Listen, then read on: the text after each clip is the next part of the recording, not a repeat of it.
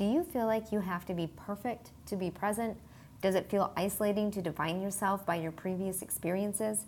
If so, today's episode is for you.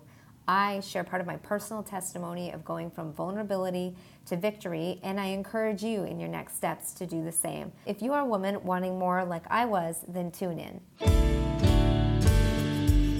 Hey mama, welcome back to the Treasured Mama podcast. I'm Corey Messer, a Kingdom Life Coach and messy mompreneur, and I want to know if you're like me.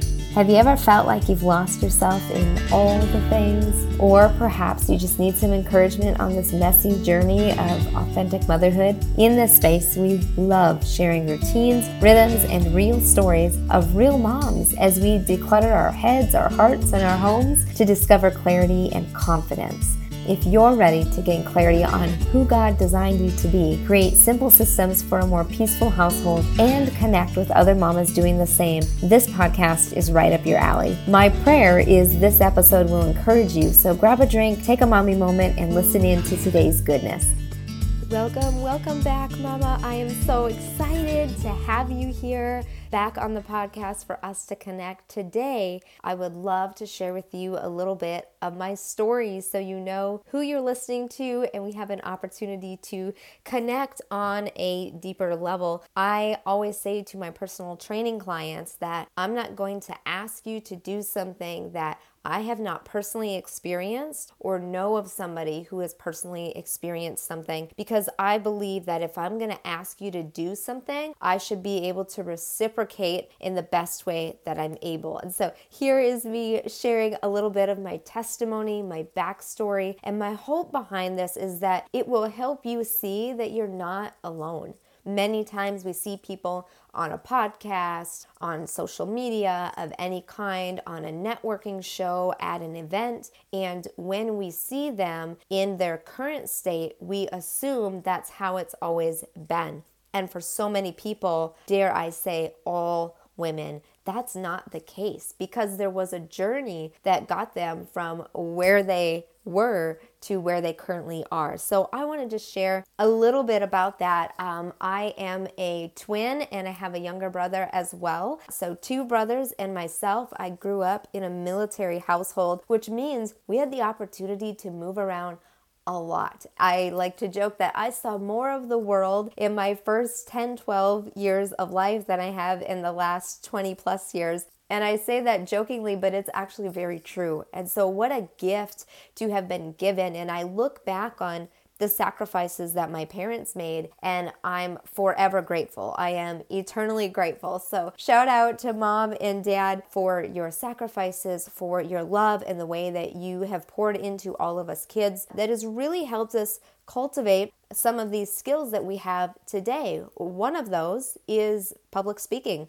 I always loved and admired that my dad was such a phenomenal public speaker, and I always desired to have that, but I didn't really believe that I could develop it. Seeing my dad rise up and step out and speak at amazing events and getting called to speak at events that were a direct result of his service in the Army. Thank you, veterans. Thank you specifically to my dad and my brother, but thank you, all veterans. We so appreciate what you do. That is a major value for us here at the podcast, is to support veterans as well. So more to come with that in the future. But getting back to sort of the story, one of the things I was actually forced to develop were social skills, because when you move from one place to the next, you leave your old friend group behind and you're put in this position, an opportunity to develop new friendships. I'm really, really grateful for that, because I would not be here today doing this, at least in this capacity, had I not had so many opportunities to develop communication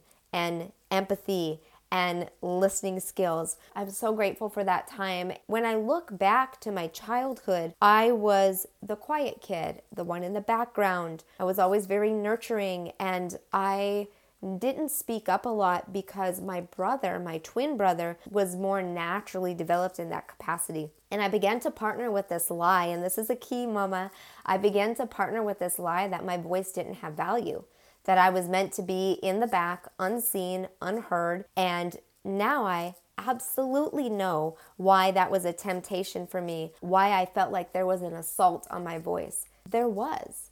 The kingdom of darkness is a very real thing. The kingdom of light, God's kingdom, is a very real thing. We get to choose who we're going to partner with. Unfortunately, when I was younger, I didn't realize that I was giving into something so much bigger than just, I don't have value in my voice. Of course, I can see now that the assault on my voice was because God has called me to be a teacher. God has called me to share with all of you and pour into you. And so I am so delighted and grateful that I was able to overcome in that capacity with Heavenly Father, that He didn't leave me because He is a good Father, that He continued to encourage me in speaking out and speaking up. And now we have this platform to connect and do life with. Thank you, Jesus, for that. We always give Him glory. That was sort of the journey of my voice and becoming more comfortable and confident in speaking up and stepping out and sharing those things. I want to bring you now to this point of junior high school, which is a little bit messy for all of us. And for myself, I always sort of fit in a little bit of all the camps. I was an athlete, I was an academic, I did forensics activities, I did lots of extracurriculars. The people that didn't have a lot of friends at the table, I would go sit with them, but I would also fit in at the table where, quote, the cool kids were. But I never felt like I was all of me in all of the places. I almost felt not like a chameleon, but for the sake of this analogy, I felt like there was a certain part of me they would see way more than the others. I was maybe more compassionate when I was at the table with the ladies that didn't have as many friends for a number of reasons. Or when I was at the table with the popular group, maybe I was showing more of my sinful side, if I'm being honest. Even if I wasn't engaging in gossip, I wasn't speaking against it. When we were doing the athletic thing, there was a certain side they saw of me there. And I share that with you to say that if you've walked through a season where you felt like you were just kind of blending in just to fit in, but God was really calling you to step out, there's no condemnation in the kingdom of God, but conviction. Let it convict you. Let it prompt you to show up different now, especially if you're a mama, so that your kids see the Christ-like behaviors you desire for them to live out, implemented and modeled by your behaviors. That's exciting because we can shift the next generation by showing up in that fresh way. I really noticed that about myself when I look back. I also realized, in full transparency, there was a lot of false humility that I believed was real humility. Because I was lacking in some confidence, I would go do things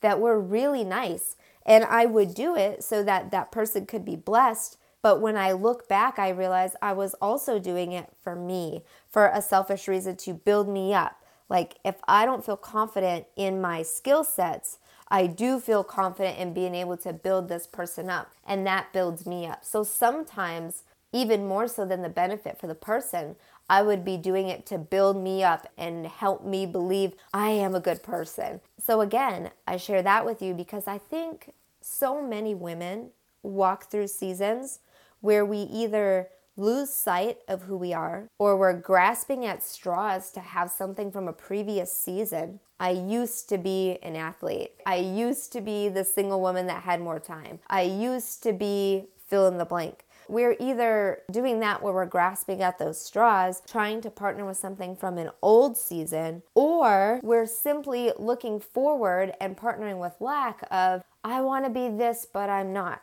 Do you see how there's some dissonance there? Do you see how that causes us to show up as less than God has designed us? We don't want to be partnering with an old season. We don't want to be partnering with lack because we're not yet where we want to be. Instead, we give God thanks for where we are right now in this season and this moment. We become convicted to do it different, and then we walk that bad boy out with Spirit-filled community. That's a key, and that's part of why this podcast has been created, because for years, and I'm going to share a story in just a moment, for years, I prayed to God, God, I want just 3 women that will reciprocate in their friendship with me.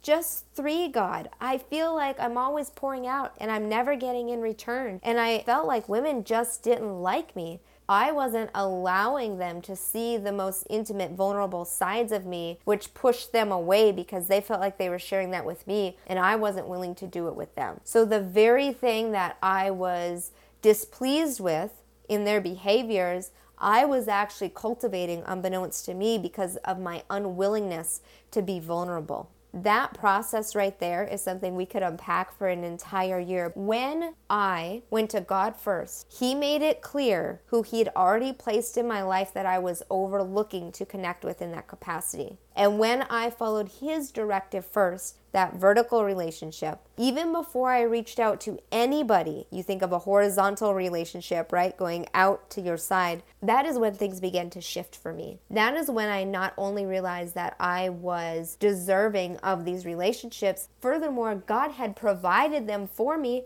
And I was completely missing the mark. I wasn't engaging with these women because I was partnering with lack mentality, fear of their judgment. When God said, walk in confidence, I have provided you with this community, and it's been game changer. And side note, He didn't just give me 3 women. He literally gave me communities to pour into me and communities for me to pour into. It is reciprocal. There's an opportunity to release, but also to receive, to encourage and to be encouraged, to bless and to be a blessing. And that is what I hope to cultivate for you here in this space as well. Then we move from graduation and we go into college life, and that was a wild ride. I was forced to make some decisions on what are my values and am I willing to compromise them or not? And if so, in what circumstances? I began to pick a different path than many of my peers. It was a good path, but it wasn't the God path. It wasn't what God had called me to do. I made some poor decisions. I didn't steward things well. This led to a period of my life where I experienced 3 major tragedies in a 9-month period of time. I was very broken walking through those tragedies, and I was certainly not my best self. When I look back on that time, I realized that I pressed into God. That is the reason why I'm here today, to be able to share with you in this capacity. It's also interesting and worth noting, those tragedies happened over a new birth cycle. When a mom is pregnant, generally we articulate she is pregnant for 9 months. I experienced those tragedies in that 9-month birthing cycle. You know what God has done with that?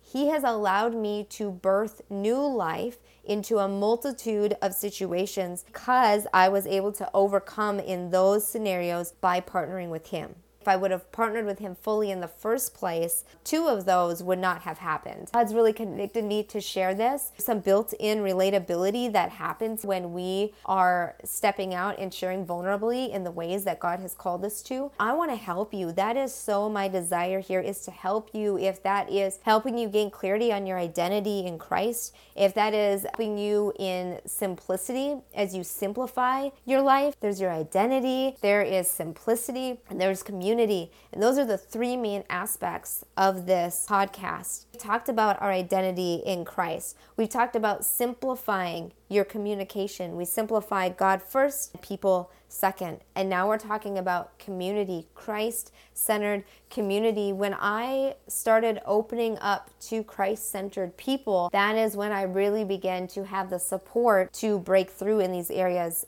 And now I have authority in those areas to help other women do the same thing, because what does the Bible say?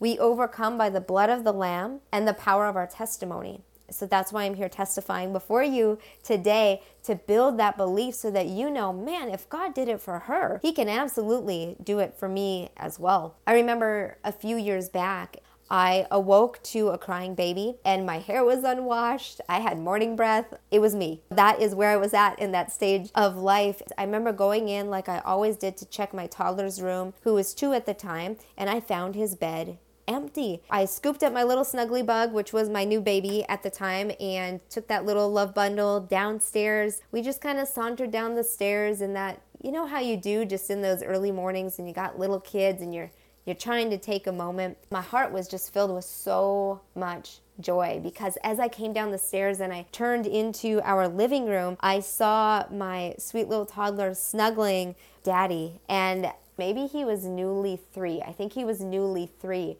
But regardless, he was snuggling with his daddy, and I remember experiencing this overwhelming, in the best way possible, feeling of gratitude. I was overcome with this delight for the day to day, because at one point in my life when I was walking through those tragedies, I couldn't even conceive this life was a possibility, much less my current reality. My first pregnancy ended in miscarriage, and when I walked through that, I began to partner with the lie that something was wrong with me, that I would never be able to carry a child. I established this story, created this story, partnered with this story, that one isolated incident was now going to be an absolute in my life.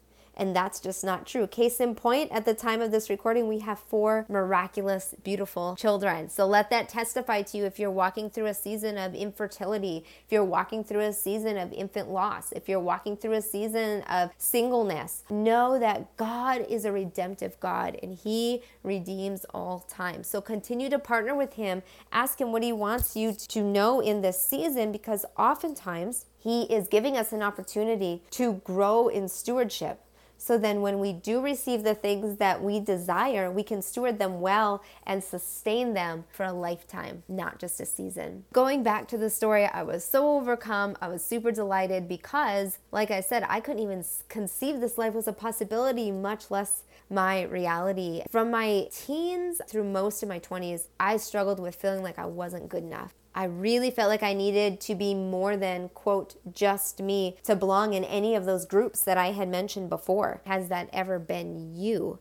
In my teenage years, I placed my value in the validation, or lack thereof, from other people. If somebody said I was beautiful, I would feel beautiful. If somebody said I was ugly, I would feel ugly. I would partner with their words regardless of their truth. That's very important because our words have power. The Bible says power of life and death are in the tongue. When we really get that, we realize how important it is to administer great self-control with the words that we're releasing over our children and other people, but over ourselves. What is our internal dialogue? Because in my teens, when I placed value in the validation or lack thereof, other people's words towards me, I felt very stuck with the people that I was surrounded with. Yes, you can go out and find community, but also in high school, there were certain people I was exposed to every single day because I was in high school and they were people in my class or in my school. I struggled with that. To my early 20s, I shifted from just taking their words as truth